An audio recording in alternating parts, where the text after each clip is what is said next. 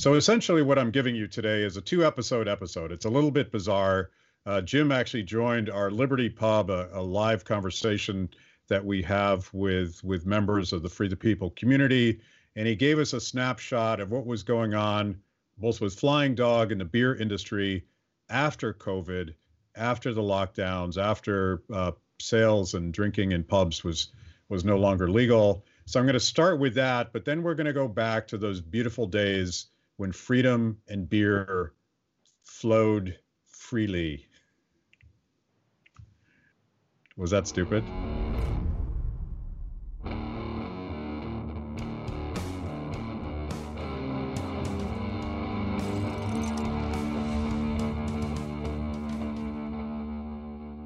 So, as everyone knows, Kibby is a big beer drinker. I am too. The shutdown has just drastically impacted breweries and microbreweries across the country. How has this impacted you guys at Flying Dog, and how have you changed your business model to get through this crazy time? Sure. Hey, thanks. Hi. I do have two lives. One is free speech, the other is beer. Thank you, Sam, for framing up the challenges to free speech so well. My beer world's doing a little bit better. So, first of all, it is a myth that alcohol consumption goes up during tough times. I've been through 6 recessions. Alcohol consumption doesn't go up, but it doesn't go down. It just kind of moves around. My senior management team has worked with me for 15 years. So we have been preparing for this beginning in mid-Feb. So we're in pretty good shape. But I want to point out that out of the 8,000 breweries in America, they're affected very differently. So the top 50 breweries are in a very different position from this long tail of breweries and microbreweries that are out there, some of which depend entirely on their on-site sales. That's not Flying Dog. So we were the first to close our pub to the public. That was within 36 hours of the first case being reported in Maryland. We really locked it down to protect our production employees. And we had ramped up the production at that time to 24/7 to keep building the inventories, anticipating hoarding. So the meme that's been going around the beer world is, I'm buying 2 weeks worth of beer for the second time this week. It was just flying off the shelves and we kept sending more trucks out there. For us, the bar, restaurant, stadium, concert venue beer is about 25% of our business. That disappeared on March 16th, went away completely. But the sales at the beer stores and in supermarkets more than offset that. So we kept resupplying. What are some of the trends? First is that people want larger packs of beer. They want to go into the store, grab as much stuff as you can, like, the 60 rolls of toilet paper. So 12 packs, 24 packs, we're even looking at doing a 30 pack. We're also seeing a trend that had been developing, and that is consumers moving toward trusted brands. They out of the 8,000 breweries, they were starting to narrow it down to 1 to 2 brands. It was kind of a go-to thing after all this craziness in the industry. So we're definitely seeing that. If you're in the top 50, it's, I can trust that beer, grab as much as you can, pay, and move on. We're seeing our high alcohol beers, we can barely keep up. So Double Dog at 12% alcohol, we're shipping out truckload after truckload. It takes twice as long to produce. Triple Dog we have coming out in a few months at 18% alcohol, already huge pre-orders for it. We do have some supply chain issues. This week's challenge is CO2, carbon dioxide. It's used in the beer making process. Now that 75% of the ethanol production facilities have either shut down or dramatically reduced production, that creates a shortage in CO2. So again, we're continuing to stockpile that. CO2 is a byproduct. It's basically a waste product, but it's an important supply of it. You're seeing a lot of, this is kind of interesting, that restaurants, if you've ever been in the restaurant business, it's very hard to do to-go business if that's not what you're designed to do. So we saw a lot of the higher end restaurants doing to-go, and our assumption was that it would be just to use up their food inventory. Well, it's actually turning out to be an important part of their business, much lower cost because they're not staffing the whole restaurant. And When it comes to alcohol and liberty, we have been fortunate. We have more liberty and more freedom than ever from these antiquated regulations. So it was in many states that we do business in, illegal to deliver beer, illegal to sell beer with to-go orders. There were a lot of restrictions on who could sell beer and what kind of package. Those have all been relaxed. And I am hoping that this is one area where consumers will be so happy with the changes, they simply won't let the regulators go back to the way it was. So restaurants can now sell drinks to go, beer to go, along with to go food. It's not a small part of the big part of the business right now. Only about 10% of to go orders are people ordering a drink with that. But that's 10% of consumers that should have the choice to do what they want to do. The other side of it is there are both restaurants and small breweries. These industries are devastated.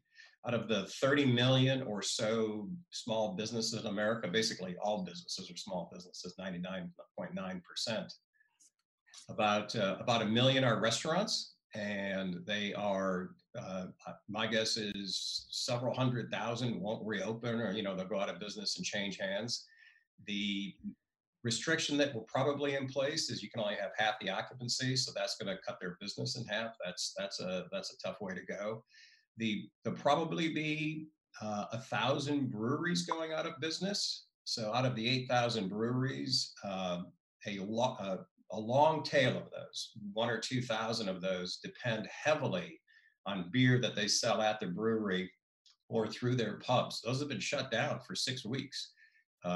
There'll be restrictions on them going months into the future. Not many businesses can survive without revenue for 2 weeks, 3 weeks, 6 weeks, 12 weeks, that sort of thing. So really good news on the regulatory side. Really a tough deal for restaurants and bars and some of the smaller breweries. That's awful. But that's kind of the short summary of the state of the beer world. Hey, Jim, I wonder, I think a lot of our fans know about Flying Dog's ongoing fight to defend the First Amendment and free speech. I wonder if you had any thoughts about, Bob Lawson teed this up, and so did Sam, talking about suppression of free speech in this country, in Hong Kong, all over the world. People are now deciding that certain things can't be said. I think it was in North Carolina that the governor deemed peaceful protests in front of the state capitol as a non-essential activity. What's your take on free speech during a crisis? Well, it's been mentioned a few times, and they're great comments, that liberty generally doesn't fare very well during times of crises. It tends to take a couple of steps backward. I think that is true for free speech. It was Churchill, I believe, who's credited with saying, never miss the opportunity, never let a good crisis go to waste. This is a power grab by government officials and regulators, progressive socialists, to get their agenda in place. And I'm extremely concerned. I think freedom of speech is one of the many areas of civil liberties that are under threat. So I don't know. I mean, I'm kind of wondering, there's almost the chance of a backlash against the liberty movement in a situation like this, that it becomes sort of a target. So that is a great question. How is the liberty movement adjusting to stop this tyranny and these power grabs? And as Sam was saying, what are the chances that we'll get back to the freedom that we had before? Pretty slim, really. Very, very concerning. Yeah.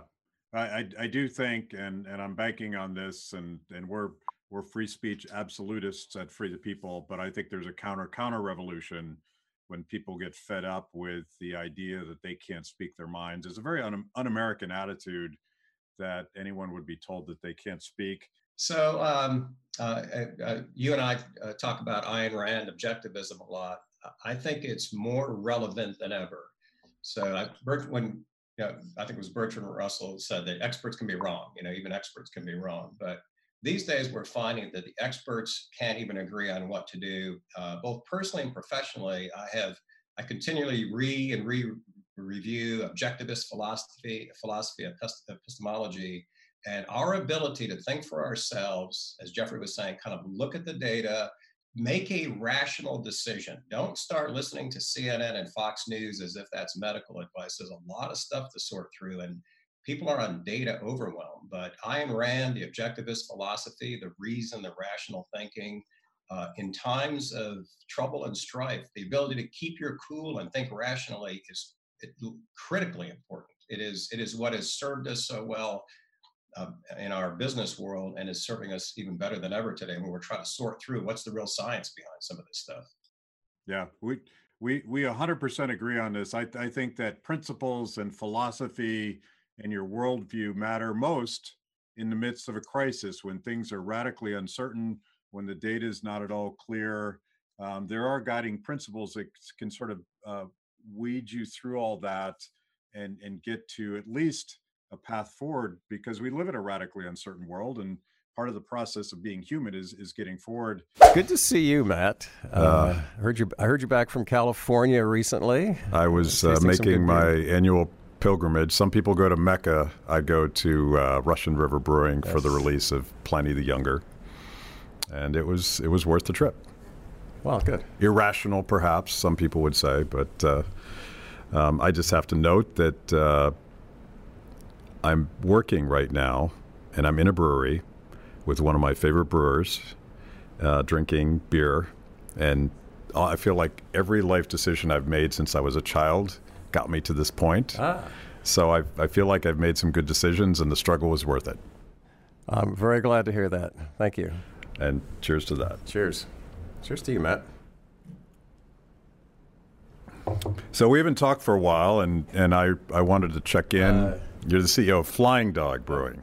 Yeah, that's correct. Jim Caruso. I am the CEO, co-owner of Flying Dog Brewery. I've been doing this since 1994, going on 27 years. Back before craft beer was cool. Just at the start, actually. Yeah. So prior to the brewery, we had a brew pub in Aspen, Colorado. And I think at that time, total breweries, brew pubs, everything, less than 300 in the U.S. There'll be close to 8,000 in a few months. So tremendous growth. Flying Dog has always been in the top 50, relevant. This is a very concentrated industry. I don't think people realize that 30 breweries account for 90% of the sales. The other 7,900 breweries account for 10 to 15%. So a very, very concentrated industry. And the rest are very local startup entrepreneurs, usually young people that just have a passion for making cool beer. Yeah, a lot of that. And it's great to see, like back in the 1800s, where you have your local brewery that pretty much serves that area, that neighborhood. So a lot of the new breweries are tap rooms. You're drinking the beer on premise. Here we sell 99.8% of our beer outside of here. Others are just the opposite model, and it's terrific. It's a great experience. So you guys started in Aspen, and then you expanded to Denver, Colorado. What year was that? 1994. We went from a brew pub to a manufacturing facility, bottling and distributing beer.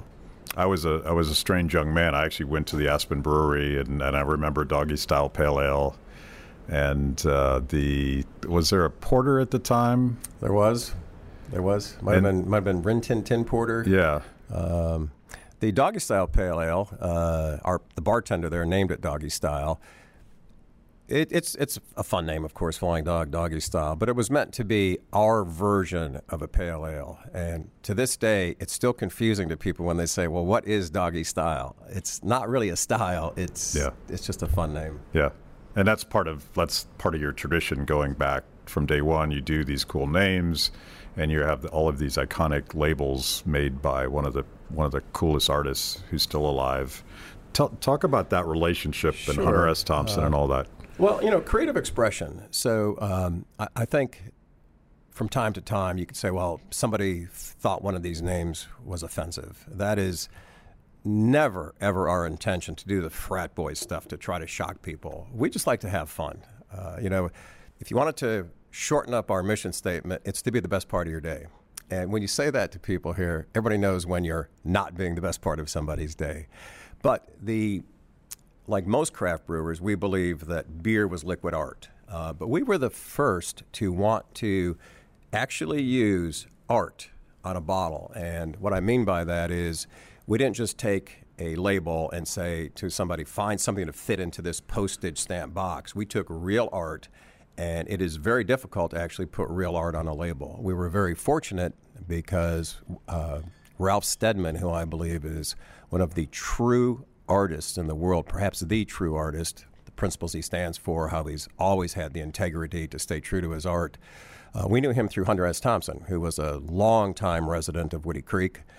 Knew Ralph even before we had a brewery, and we were very, very fortunate that Ralph agreed to do original art for our beer labels going back to 1995 and is currently doing art for our new beers coming out. So it is that combination of liquid art in the bottle and true art on the label, I think, that distinguishes us, and it's very true to our belief in creative expression. Not just our thoughts and ideas, but how we market our beers, the statements that we make to people. It's gotten us in a little bit of trouble with some states. We'll get into that. Worked our way through that. Not all government bureaucrats have a sense of humor, apparently. Not all. Not all. So how many beers on any given week, how many beers, different styles of beer do you have in the marketplace? 30. I think 3 weeks ago we introduced 5 new beers. We'll do 80 different beer styles this year. About 30, 35 are year-round seasonals, limited releases, and then a lot of experimentation. And the 30 so are things that end up in a bottle and distributed beyond this brewery. Yes, so we sell beer 2 ways, in a bottle or in kegs, but more and more, even the limited releases we're putting in bottle. Very popular package, a lot of interesting dynamics in the market with people shifting their consumption from going to a bar to drinking at home. So you'll see, over the last few years, we've put more and more of our beer into bottles, not just on draft. And that's what I like. What do you think about the sort of radical shift in beer culture, which you guys were certainly, the original OGs of saying we want to drink something a little bit different. These corporate lagers, they kind of suck after a while. But today there's like a culture. It's almost like an arms race where if you're a beer geek like I am, you have to try every new thing. And you don't have a go-to beer anymore. You just want to keep experimenting and keep trying. And is that difficult for a national brewer like yourself to keep up with the market, or do you feed on that? Well, the market's difficult, period, and that's the inspiration. So yeah, what has happened is there's overwhelm with 8,000 breweries, several thousand distributing beers. Even I am a little bit overwhelmed on the shelf, and good news, bad news. The good news is consumers have a lot of choice, pro-consumer choice, and there comes a point in every industry where you go back to your trusted brand. So it kind of works in your favor over time, where people are going, okay, that was great. Now I just want to know that there is a great brewery out there. My hard-earned $10, $12, $14 for a 6-pack will be worth it. So yeah, that works in our favor. Yeah. The beer right now is not so much the trend that it was a few years ago. People are not drinking less, so you can dispel that rumor. Alcohol consumption is up. Even young people are drinking. They're just drinking a lot of different stuff. Seltzers and hard cider and hard coffee, which we're doing. Brown spirits are back in. Beer, of course, is still very high on the list. So yeah, it's interesting. I'm not a fan of the seltzers, but the brown spirits, I'm all in. All in, yes. All in. We are soon. Soon we'll be back in that business. Seltzer, it's fine. I think it's driven partly by the low calories, low carbs. We're not doing a seltzer because we don't feel it's artisanal enough. We can do a lot with coffee, which we're experimenting with. We have a great partnership with Vigilante Coffee. That's his name. You were born to be an entrepreneur if your name is Vigilante. Hard cider kombucha, but seltzer. It's basically like vodka. It's great to have the flavors. It's meant to be mass market, and we're not moving in that direction. Yeah, it's like a vodka soda. Yeah, it is. It's fine. So I've heard. I honestly have never tried one, so maybe I'm being a hypocrite. I think I've tried them all, and they're very good. It's not my adult beverage of choice, but they're fine. But there is sort of there's a life cycle, and I could use myself as an example because I went through this process of I'm not a person that's inclined towards moderation in my philosophy, in my life choices, and certainly not in my beer. So I went on this sort of quest to find the most insanely hopped, high alcohol beer. Right. And I actually had a quadruple IPA that was like 18% alcohol or something. And it was good, but maybe not a sessionable beer to drink while doing a podcast with Jim Caruso. It might not work out that well. We should try podcasts like well, that. we're gonna try it with some of these beers, but my current sense is to go back to a well-made lager, which is, it's not easy to make a good lager. Mm-hmm. In some ways, it's harder work than an ale, as you could probably tell me. And but did you see sort of a counter-revolution against some of those monsters that were interesting experiments, mm-hmm. but ultimately maybe not that drinkable? Sure. Yeah, we can spend a minute or two on the beer industry. You made the comment about what I call macro beers, the guys doing, $50 billion worth of sales. And they could do different beers. I believe this is just another argument for the free market. They had no competition. Craft beer was illegal, so it just devolved into a common denominator product. I remember when it was the brand X beer. So I'm faulting the government regulation, not so much the talent of the brewers for ending up with not very flavorful beers. Yes, so starting out in this industry, we didn't do Pilsners and lagers for two reasons. One is they show the defects a lot more, and there was no training. I mean, I went to brewing school and other stuff, but a lot of experimentation. And second, pretty capital-intensive industry, and those took longer to make. So it was easier to do ales, which were more forgiving, if they weren't crisp and exactly clear, and it didn't take up the real estate so much. But the trend has gone around, and now craft brewers are making excellent Pilsners, lagers, lighter beers. There is more interest in lower alcohol craft beers. That wasn't the case 20 years ago. We've been doing some of those. At the same time, you hear these broad generalizations that, people are drinking less and don't want high alcohol beer. Our fastest growing beer is 12% alcohol. We ship by the truckload, and we're doing an 18% alcohol version of it this year. It's called Double Dog. We're doing a Triple Dog. Triple Dog at 18%. Nice. There are some limits to how much alcohol you can get into a beer with beer yeast, but we can definitely make a true beer at 18 plus percent. Is that about the top of what's... I think you can go a little bit workable. higher. The short answer is, as yeast produces alcohol, the alcohol kills off the beer yeast. So at some point you just max out. You can keep adding yeast. You can use a little bit of champagne yeast that has a higher tolerance. See, once I get done with my 4% lager craze, mm-hmm. I'm going to go to Triple Dog. That's right. And I don't see why you wouldn't do that. Well, that is our belief, actually. That's awesome. Well, let's talk about these two beers, because you guys do the entire spectrum. I mean, I think you were even talking about a non-alcoholic beer that you made, but this is Lucky SOB. Ah, yes. What's going on in here? Lucky SOB is a very limited release, late February until March 18th. It is a beer we put out for St. Patrick's Day.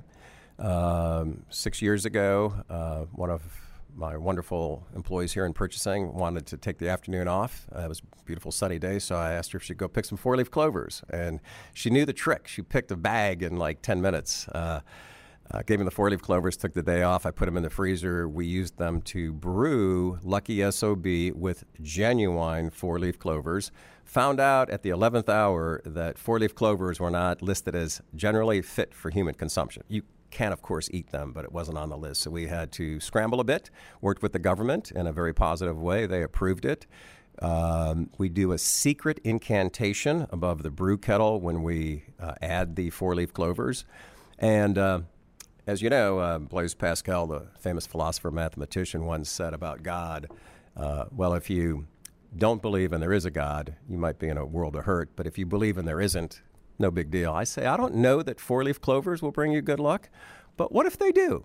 How can you afford not to enjoy a Lucky SOB during this St. Patty's Day? So an extra incentive to put this guy down. You never know. Yeah, and it's extremely drinkable and beautiful, and I can taste just a little bit of 4-leaf clover in there. Yes. On the nose. On the nose, yes. And then the other extreme, and I think this is probably the highest alcohol beer you have right now, or pretty close to it. This is Notorious barrel-aged Gonzo with cherries. Yes. And you got a lot of stuff going on in this beer. A lot of stuff. And it's sort of speaking to my extreme side of my palate. We brewed the Gonzo Porter in 2005. It was for Hunter S. Thompson's memorial. He took his own life February of 2005. It was part of an effort to raise some proceeds and do something for that. It turned out to be an excellent beer, so we've been brewing it ever since. Each year after the Super Bowl, we do a special version of it, bottle conditioned or with special flavors in the large 750 bottles, and this is this year's version. Barrel aged, cherries. Is this the first time you've added cherries to the mix? I believe it is. Yeah. I believe it is. It's wonderful. It's not the first time we've used cherries. I believe it's the first time we used cherries in the Gonzo. And there's and it's going to be a long night for me because I see a rum barrel-aged Gonzo Yes. and a whiskey barrel-aged Gonzo. And I love the barrel aging process because I think it adds a complexity that you don't expect from regular beer. I agree. And by the way, we have a line at the door. It sells out, but I managed to secure a bottle of each for you to take back with you. So it could be a long night, even when you go home. So the barrel aging, sure, it's wonderful. It's fun. We used everything. We used tequila barrels, rum barrels, wine barrels, whiskey barrels. We, like many craft brewers, pride ourselves on balance. It's easy to make alcohol. If you don't know how, I could give you the 5-minute lesson. It's easy to put a ton of hops into a beer. It's easy to get so much alcohol, you get the alcohol burn. Or put a beer in a keg and it just tastes like whiskey. So we want everything to be in balance, and that's the real art. That's why we have to taste this every week until we know it's right. It's a responsibility. It's a big responsibility. By the way, I love the new slogan, Disobedient Beer. And I feel like that fits the Flying Dog persona. And even I think the craft beer industry, I've prattled on for several years about craft beer as a metaphor for freedom and entrepreneurship and creative disruption. And you guys sort of personify that, and I want to pivot to sort of a more ideas because we have some culprits sitting here, and you talked about beer labels as art, as expression, and you've gotten in trouble for that, and I think your friends going back to Hunter S. Thompson helped get you in some trouble. Yes. Yes. Tell the story about Good Beer No Shit. Sure. I mentioned creative expression. I believe that creative expression is directly tied to freedom of expression. Creative expression is directly tied to economic freedom. If you can't deliver your message to the market, then you can't be an entrepreneur. And I think part of that is what you name your product, what kind of product you make, assuming it's legal, all that sort of stuff. So you probably know the federal government and the state governments have to approve beer labels. These laws go back to Prohibition. They're changing over time with craft breweries. So we, our first Ralph Steadman beer was Road Dog. All of our labels have a story. We've never used a marketing company. These black and white stripes are prison bars from one of our original co-workers who spent some time. Road Dog, it has various meanings. It could be your cellmate. Hunter S. Thompson wrote an essay for the release of this where he describes road dogs as these sons of aristocrats who would ride down the street at night and bash in people's faces and put old ladies in barrels and roll them down the cobblestones. Fun stuff. And he wrote for us a nice little toast here that there is an ancient Celtic axiom that says good people drink good beer, etc. So Ralph Steadman is painting... And bad people drink bad beer. There is an ancient Celtic axiom that says good people drink good beer, which is true. I believe this to be true. I believe this to be true. Think about it, Hunter says. So Ralph is painting this in his studio in Kent, southeast of London. The BBC, local BBC, they're doing a documentary. He's painting up this road dog character, talking about his friend Hunter S. Thompson, longtime relationship, and these boys in Colorado that are going to do a brewery, and they're going to make some good beer.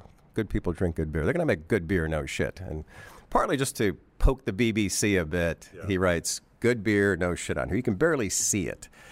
And it's 1995. We released the beer. This is one of the originals. I could have put this label on here. We released this in Denver, Colorado. And huge hit. Ralph Steadman Art, Hunter S. Thompson. It was a Scottish ale, brilliant beer. This is 1995. And here's an example. One of the many reasons to be concerned about regulation. One of our competitors used regulations, the Colorado Liquor Control Commission, whatever it's called, as a way to beat up the competition. That shit is obscenity, is what they said. And so they called us and said, take the beer off the shelf, or it's obscenity. I said, it's not obscenity. I said, or they said, shit's obscenity. I said, you're shitting me, right? It's not obscenity.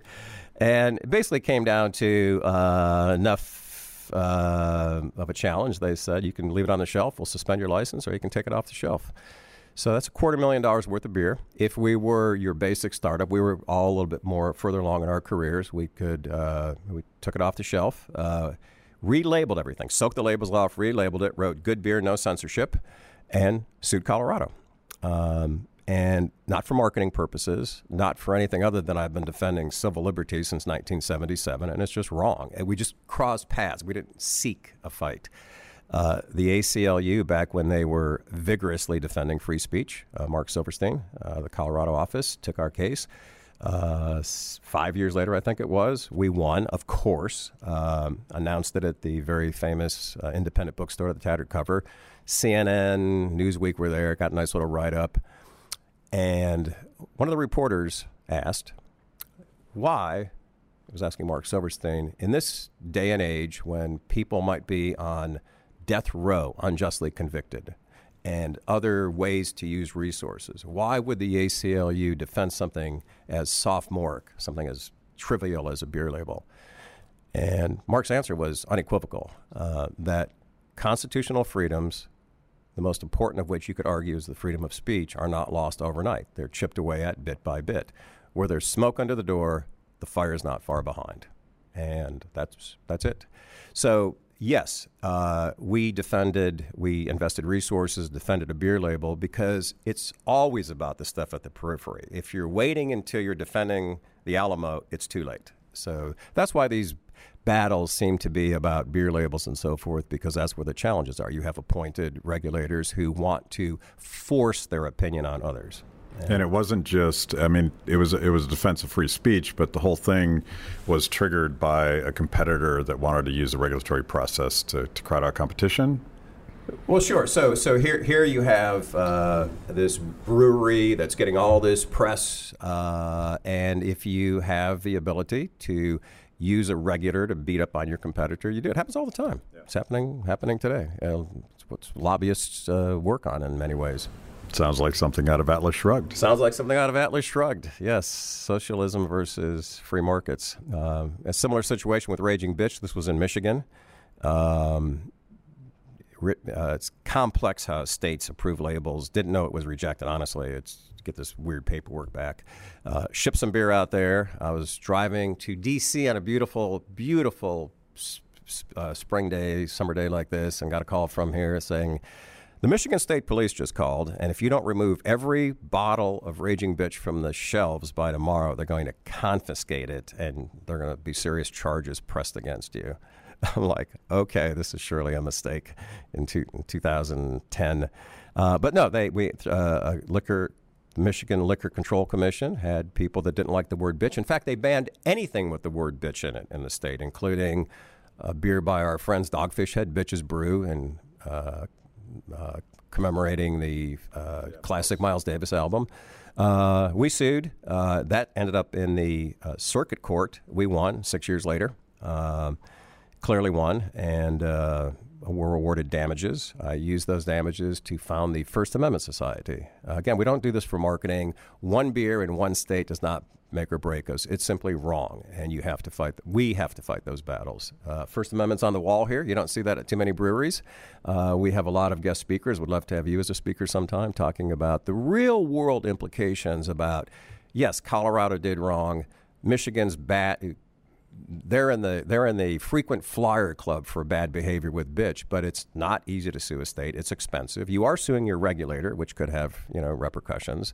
But if you believe in freedom of expression, creative expression, you're constitutionally incapable of not suing them.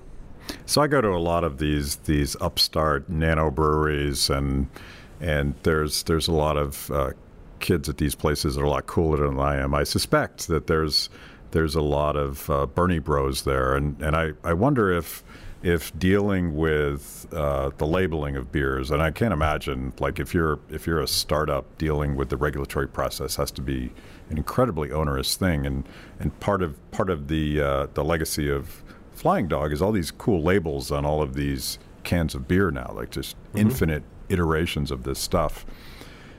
And do they learn anything about cronyism and why free speech is so important and how government can step on that, or do they just hit the wall and say, I don't even understand what's happening? The startup breweries, or this is a carryover from Prohibition. So there was a misinterpretation when states were given the legal right to monitor the sales, transportation, manufacture, distribution of alcohol.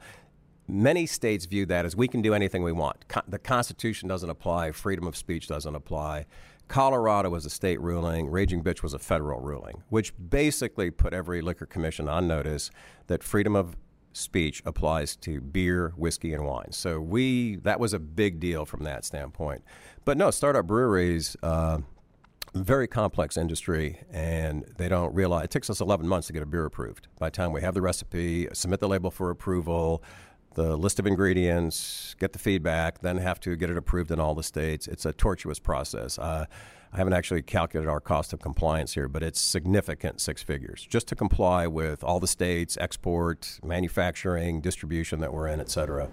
Do the local distributors at local breweries that just distribute out of their front door, do they deal with a lower bar?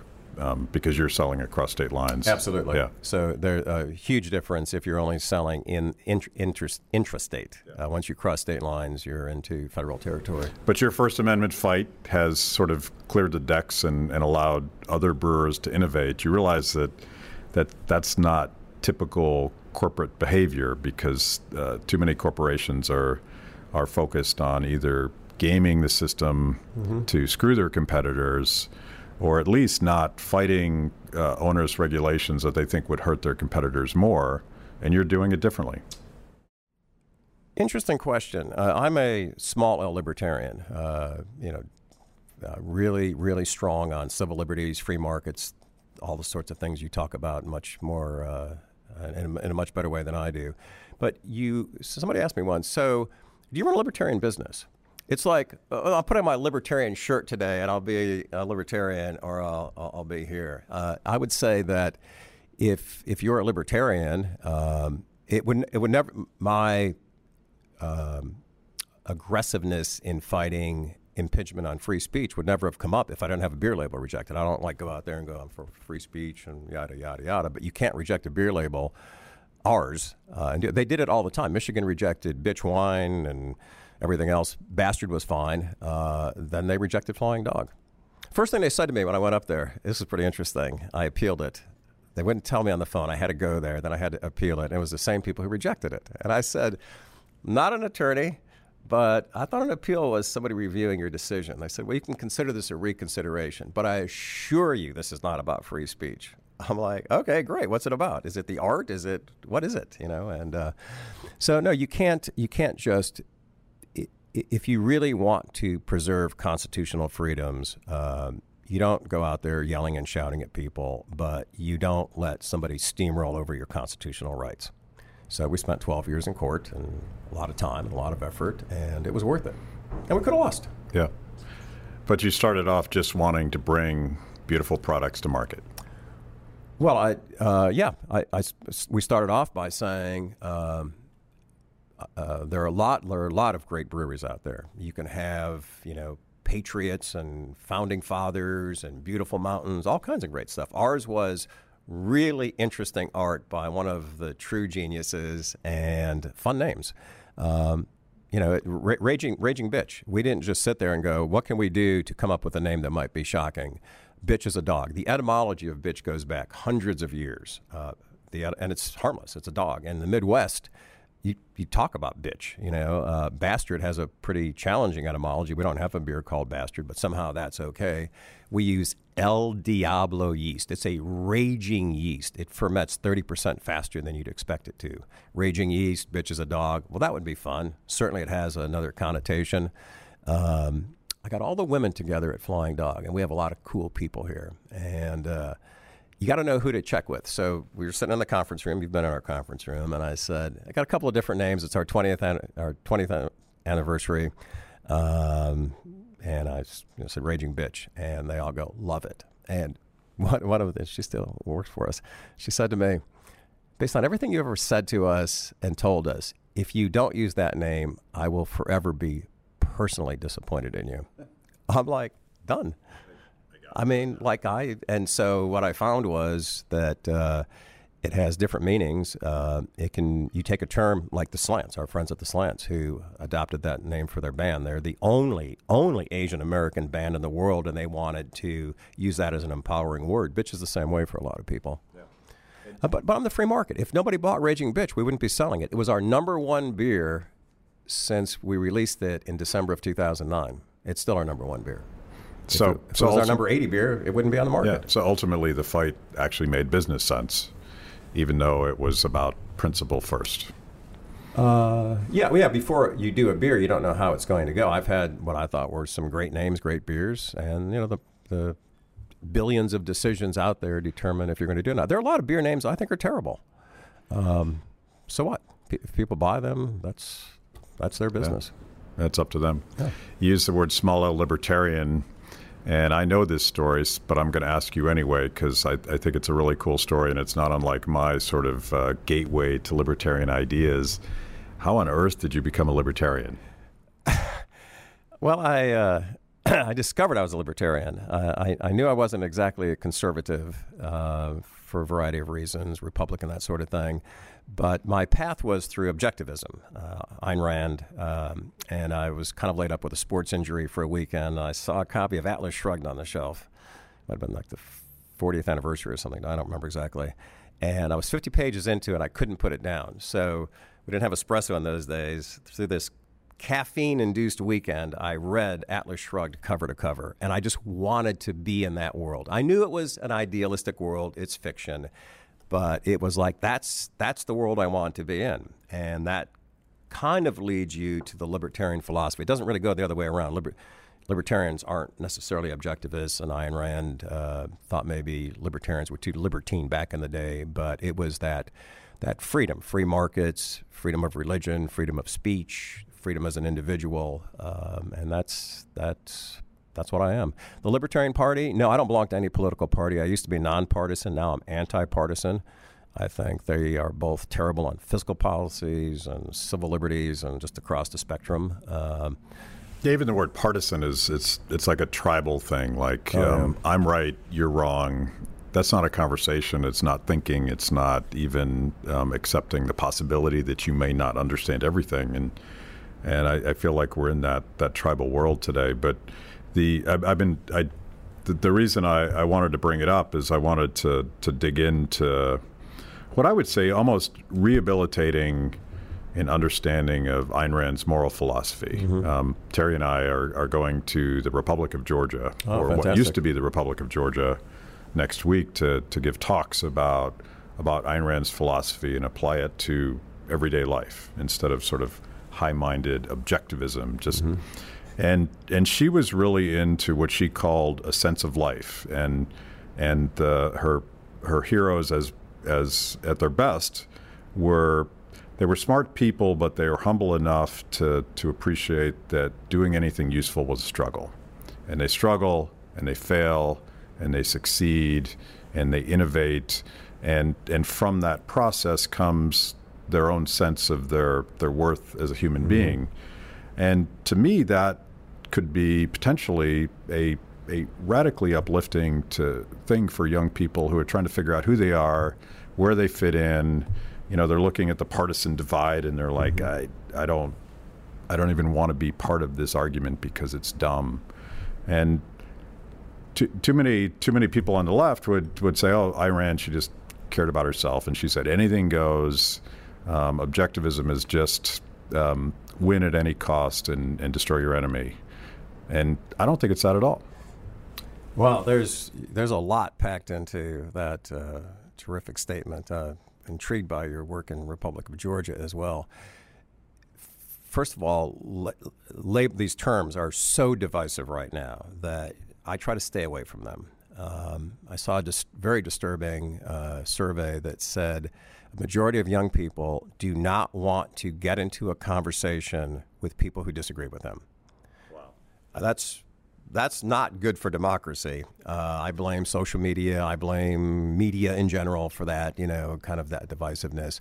But here's what it comes down to, that you don't have to use words like objectivism, the virtue of selfishness. Probably could have found a better title for that book, but still. It doesn't mean what she meant. It doesn't mean what she meant. And if you just read her brilliant fiction, The Fountainhead, which is about the individual versus the collective, or Atlas Shrugged, which is about capitalism versus socialism, and take away the principles. I look at it this way.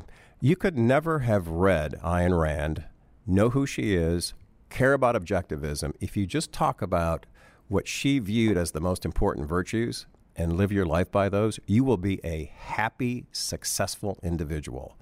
And I think that's what people are looking for. And when you see I don't know if you read much with Stoicism, the Stoic philosophy, on the shortness of life. Life is plenty long to do what you want to do and be happy. And Ayn Rand, if you wanted to, the very, very, very short version, the purpose of life is happiness, to allow individual humans to thrive and be productive and create stuff like iPhones and Disney movies and all that great stuff. And I think that's what people are searching for, that sense of, what is the meaning of life? The meaning of life is what you give it. And Ayn Rand suggests a way to give meaning to life that will help you feel good about yourself. And as you get older, as opposed to the meaning of life is to do drugs and wake up every morning with somebody in the gutter with somebody pissing on me. Okay. How's that working for you?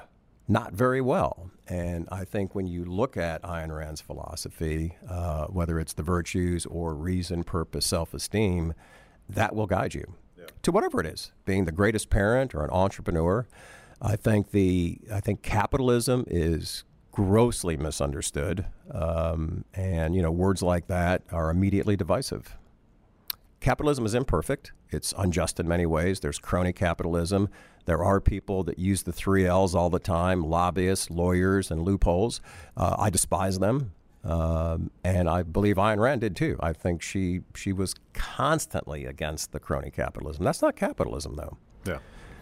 It's like I would draw a sort of a bright separation, like, the collusion between business guys and the monopoly power of the state is in many ways the opposite of capitalism. It's a corruption of capitalism.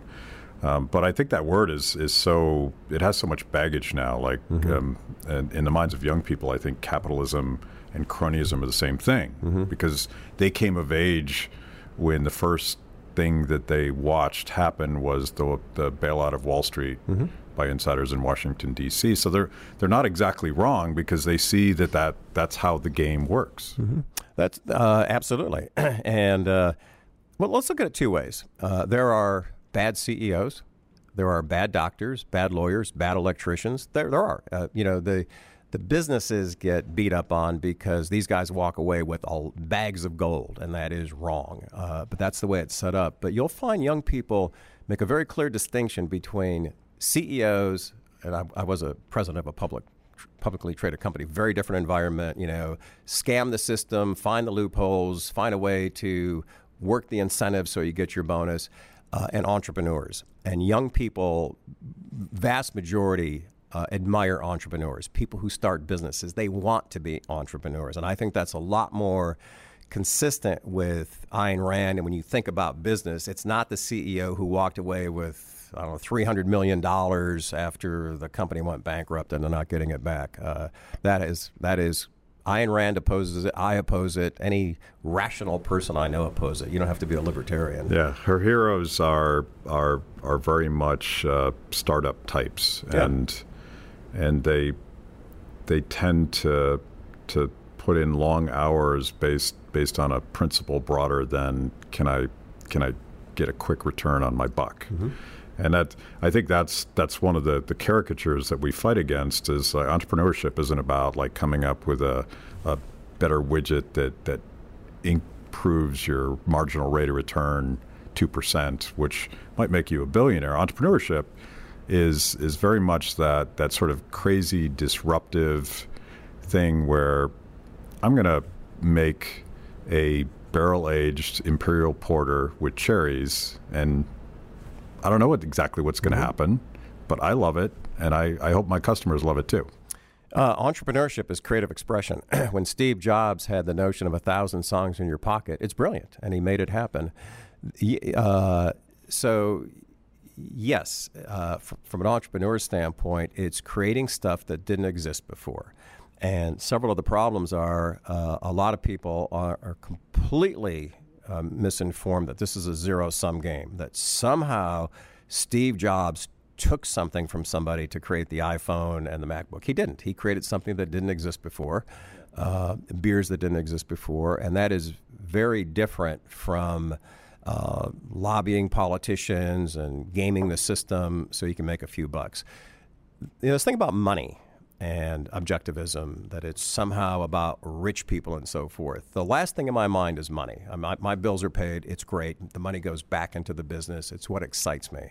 And this money is the root of all evil is also just, it's a misstatement. It was the love of money is the root of all evil. Somehow being that, who's that guy in the Christmas Carol story, Scrooge, counting your gold. There's no value. It's a store of value. And so this whole thing about counting the money and so forth, it's about what does that money do to create new products, to create trade, to make everybody's lives better.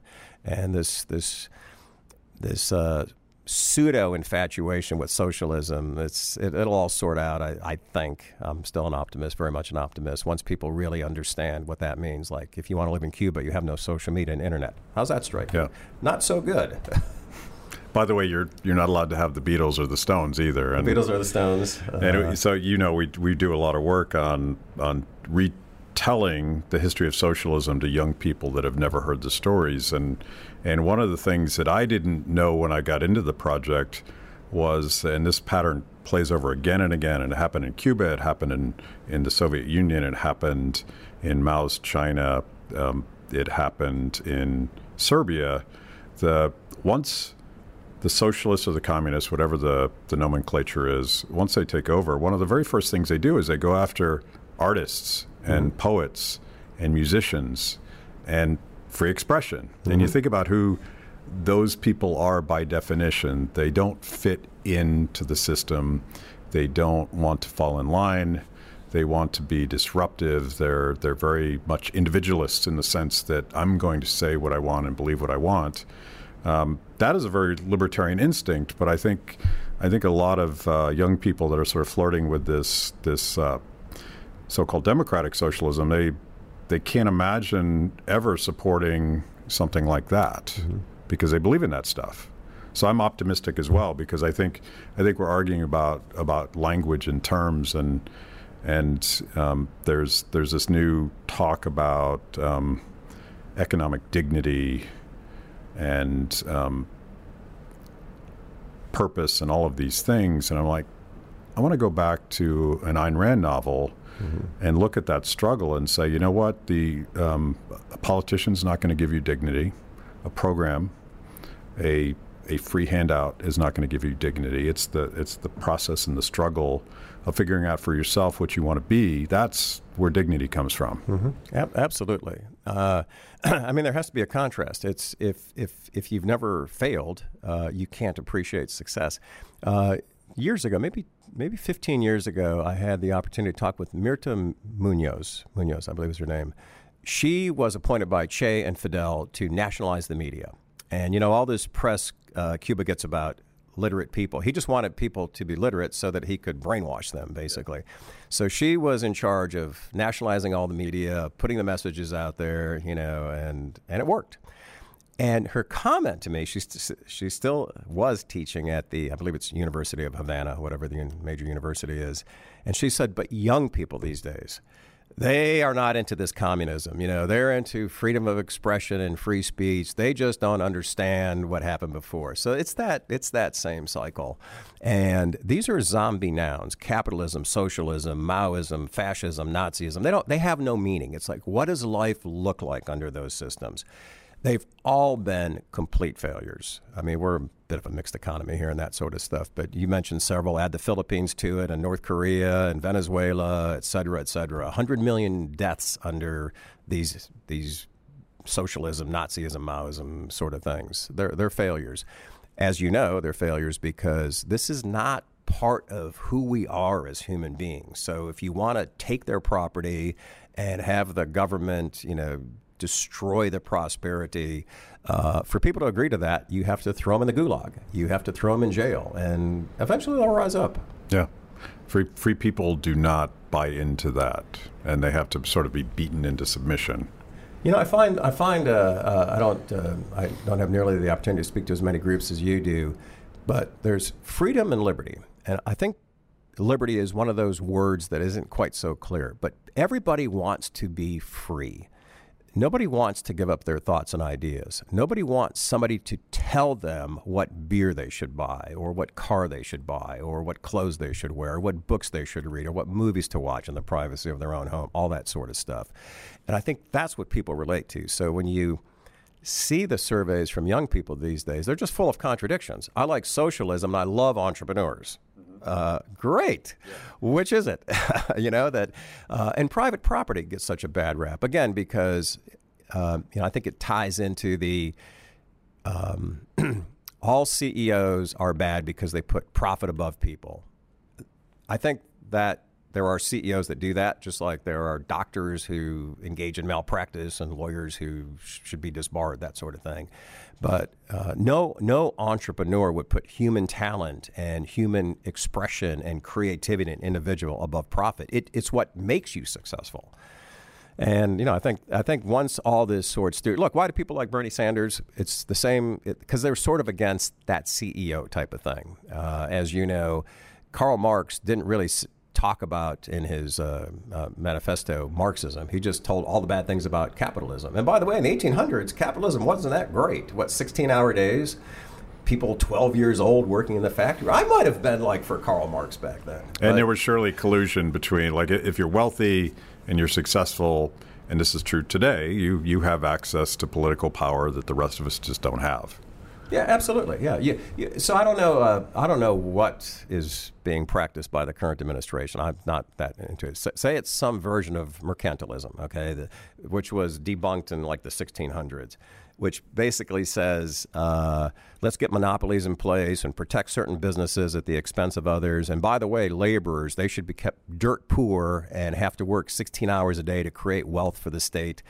Nobody believes this stuff anymore. It's out of context. So when you have trade wars, which do affect me, and that stuff like that, I think what people are for, in addition to freedom to believe and think what they want and read and watch what they want, is the free market. And that's different from whatever capitalism even means today. That people want to be free if they want to start a business and learn how to give people beautiful hairdos. They should be able to do that without massive government regulations. And if they have no customers, they want to improve their skills, would be my suggestion to them. Yeah, I mean, I feel like we need a new language to explain this process. And then as I dive back into my younger education from Ayn Rand, she had this beautiful phrase called the trader principle. And she talked about trading value for value. We're all individuals, and we can choose whether or not to cooperate with each other. But that trade, when we agree to cooperate, is valuable to both parties, and that applies to international trade, but it applies to every single relationship we have in our community.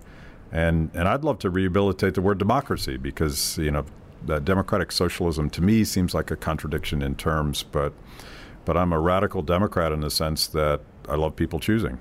Mm-hmm. And every marketplace, your entire bar with all of these taps, that's radical democracy, because people are going to choose what they want, and you really have no control over that until the people and the process speaks and says, okay, that beer is great because they decided it was, and I thought it was great, but my opinion may not matter ultimately as much as theirs. In every business, in a free market, you wake up every day going, how can I give consumers more of what they want, things they want they don't know they want, or things that they have that they want a better version of? Absolutely. Yeah. And this thing about socialism and capitalism, socialism breeds as many authoritarian, totalitarian brutes as right-wing dictators. It's all the same when you're trying to control the masses. Leave people alone, as I think you've said. Don't hurt people and don't take their stuff. Is that the motto? It has been said. Pretty much sums it up. Yeah.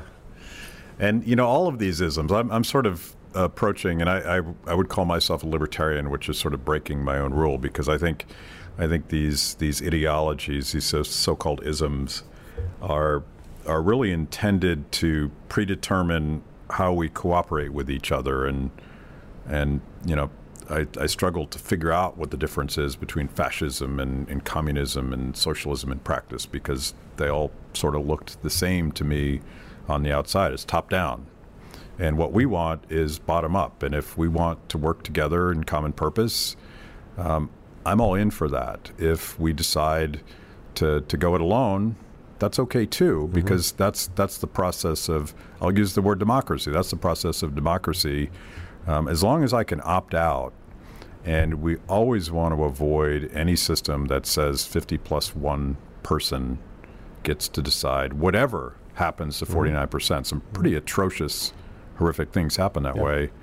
And we're sort of struggling with this new radical democratic world where we have more choices. We're looking for identity. We're looking for purpose. But I feel like libertarians have an answer.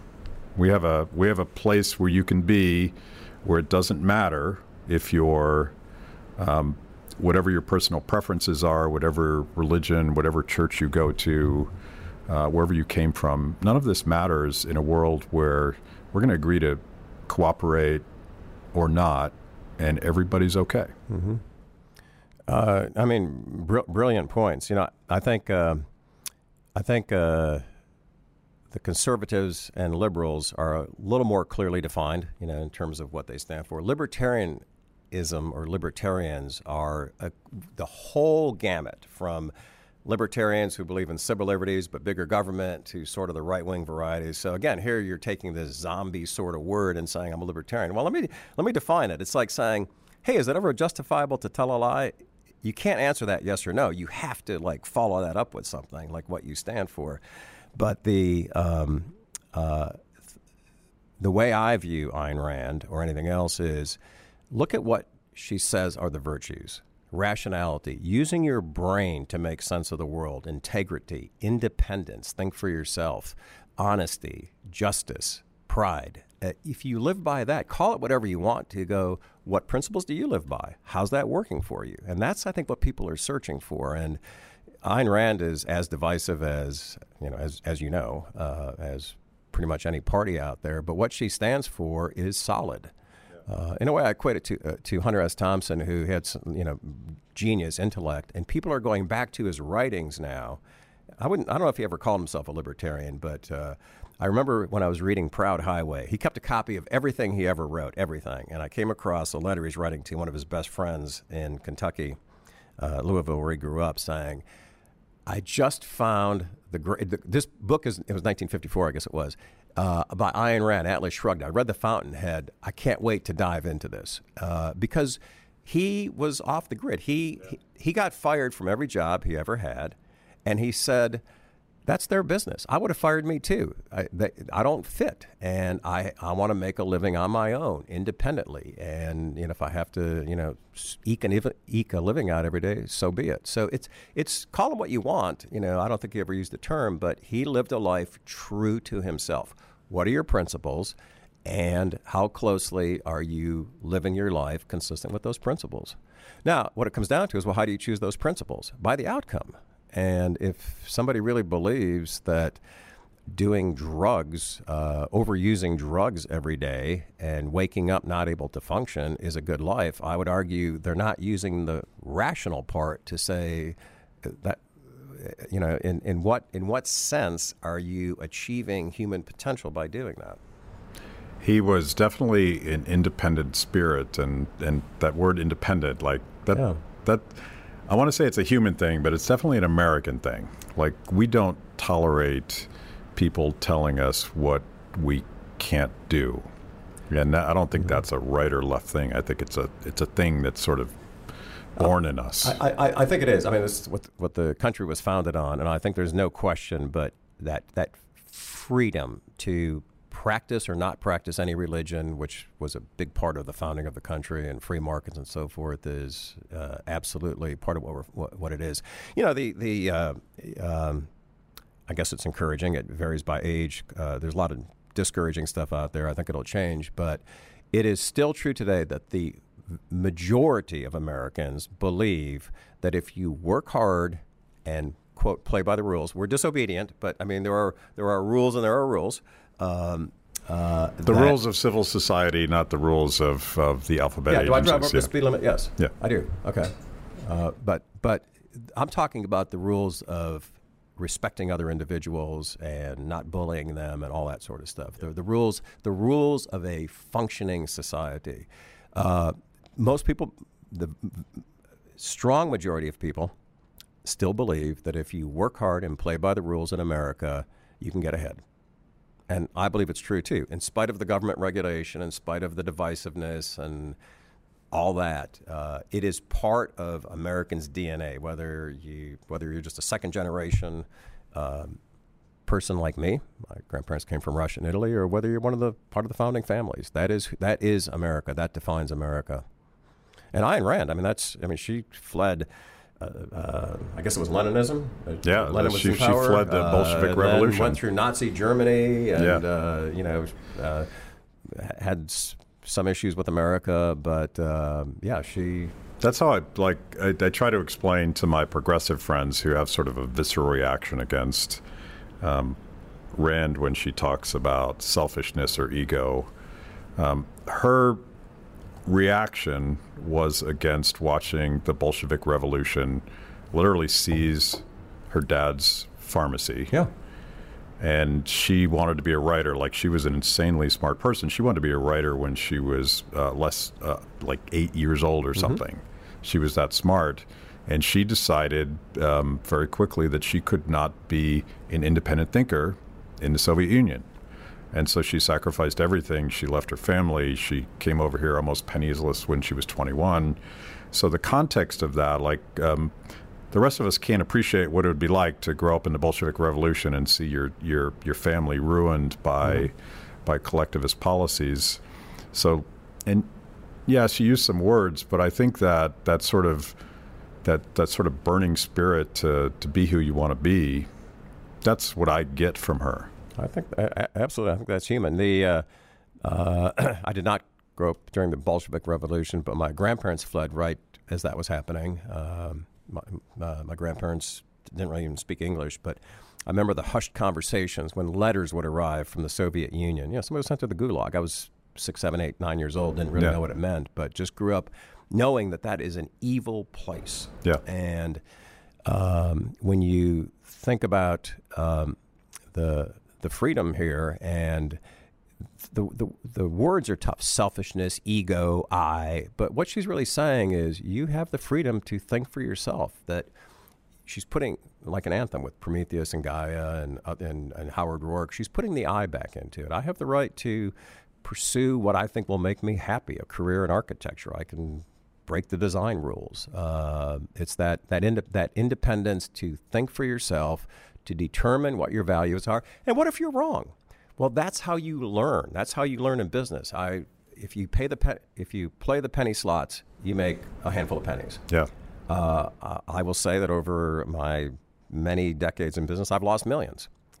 And I could be dirt poor. But what's great about America is you always get a second chance. I was reading about Henry Ford. This was back when he was starting out. Very capital intensive. You may know this. His first automobile company fails, and they go, Henry, you're you're done, man. This is over. You'll never raise money again. He raises money for the second company and fails again. And then it's the Ford Motor Company you see today was the third time he raised this massive amount of capital.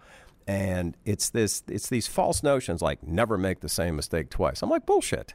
You're not even sure what you're supposed to learn the first time around. So no, don't make the same mistake over and over knowing what you're supposed to learn. But sometimes you have to do that several times to figure it out. So this is what creates intuition and experience and allows you to be creative. And, that's hard when you're very, very young, but you have to make a lot of mistakes. Swing hard, swing for the bleachers, and then figure out what you were supposed to learn from the situation. I get jazzed listening to reading Ayn Rand, listening to her. She's on YouTube now. Yeah. She's kind of funny. Yeah. She's got a nice sense of humor. I did not have the good fortune to see her before her death in 1982. Yeah. But would have loved to. But yeah, it's that here at Flying Dog, we're succeeding or learning. Forget this notion of failure. Like if everybody sits around until they have the perfect idea without failure, it's been done before somewhere and you're just copying it. You got to go out there and try new stuff, which by very definition means you're going to fail and try again. And I sort of tell people around here, creative expression. But if this thought occurs to you, I wonder if this will put us out of business. Stop and think. Talk to me about it. Other than that, swing hard. And then everybody knows the boundaries in terms of civil liberties and what we stand for. And we just don't go down the path of racism, homophobia, all that sort of stuff. It's not who we are. It's not part of our DNA. So everybody has fence posts. Those are ours. Other than that, it's an environment where you can broadly express yourself and try new beers, try new beer names. We put lots of stuff in beer, including 4-leaf clovers and chocolate and cherries and mint and all of this is very Bloody Mary. Yeah, this is all democratic, right? We did a brunch pack this year, sold out in days. It had a mimosa beer, a Bloody Mary beer, I get this wrong, Toast Bob Crunch Pants or whatever that is, and a coffee beer. Yeah, because somebody thought it'd be a great idea to have brunch beers to go with your brunch. Yeah. Well, I'm going to leave it there because I have to now try all these beers yes, you do. Before we get out of here. So thank you so much, Jim. It's always a pleasure, Matt. It's just really an honor and a pleasure to talk with you. Thank you for allowing me to have this conversation. Thanks for listening to Kibbe on Liberty. Be sure to subscribe and rate the podcast. Your ratings will help us reach even more people with our mostly honest conversations with mostly interesting people.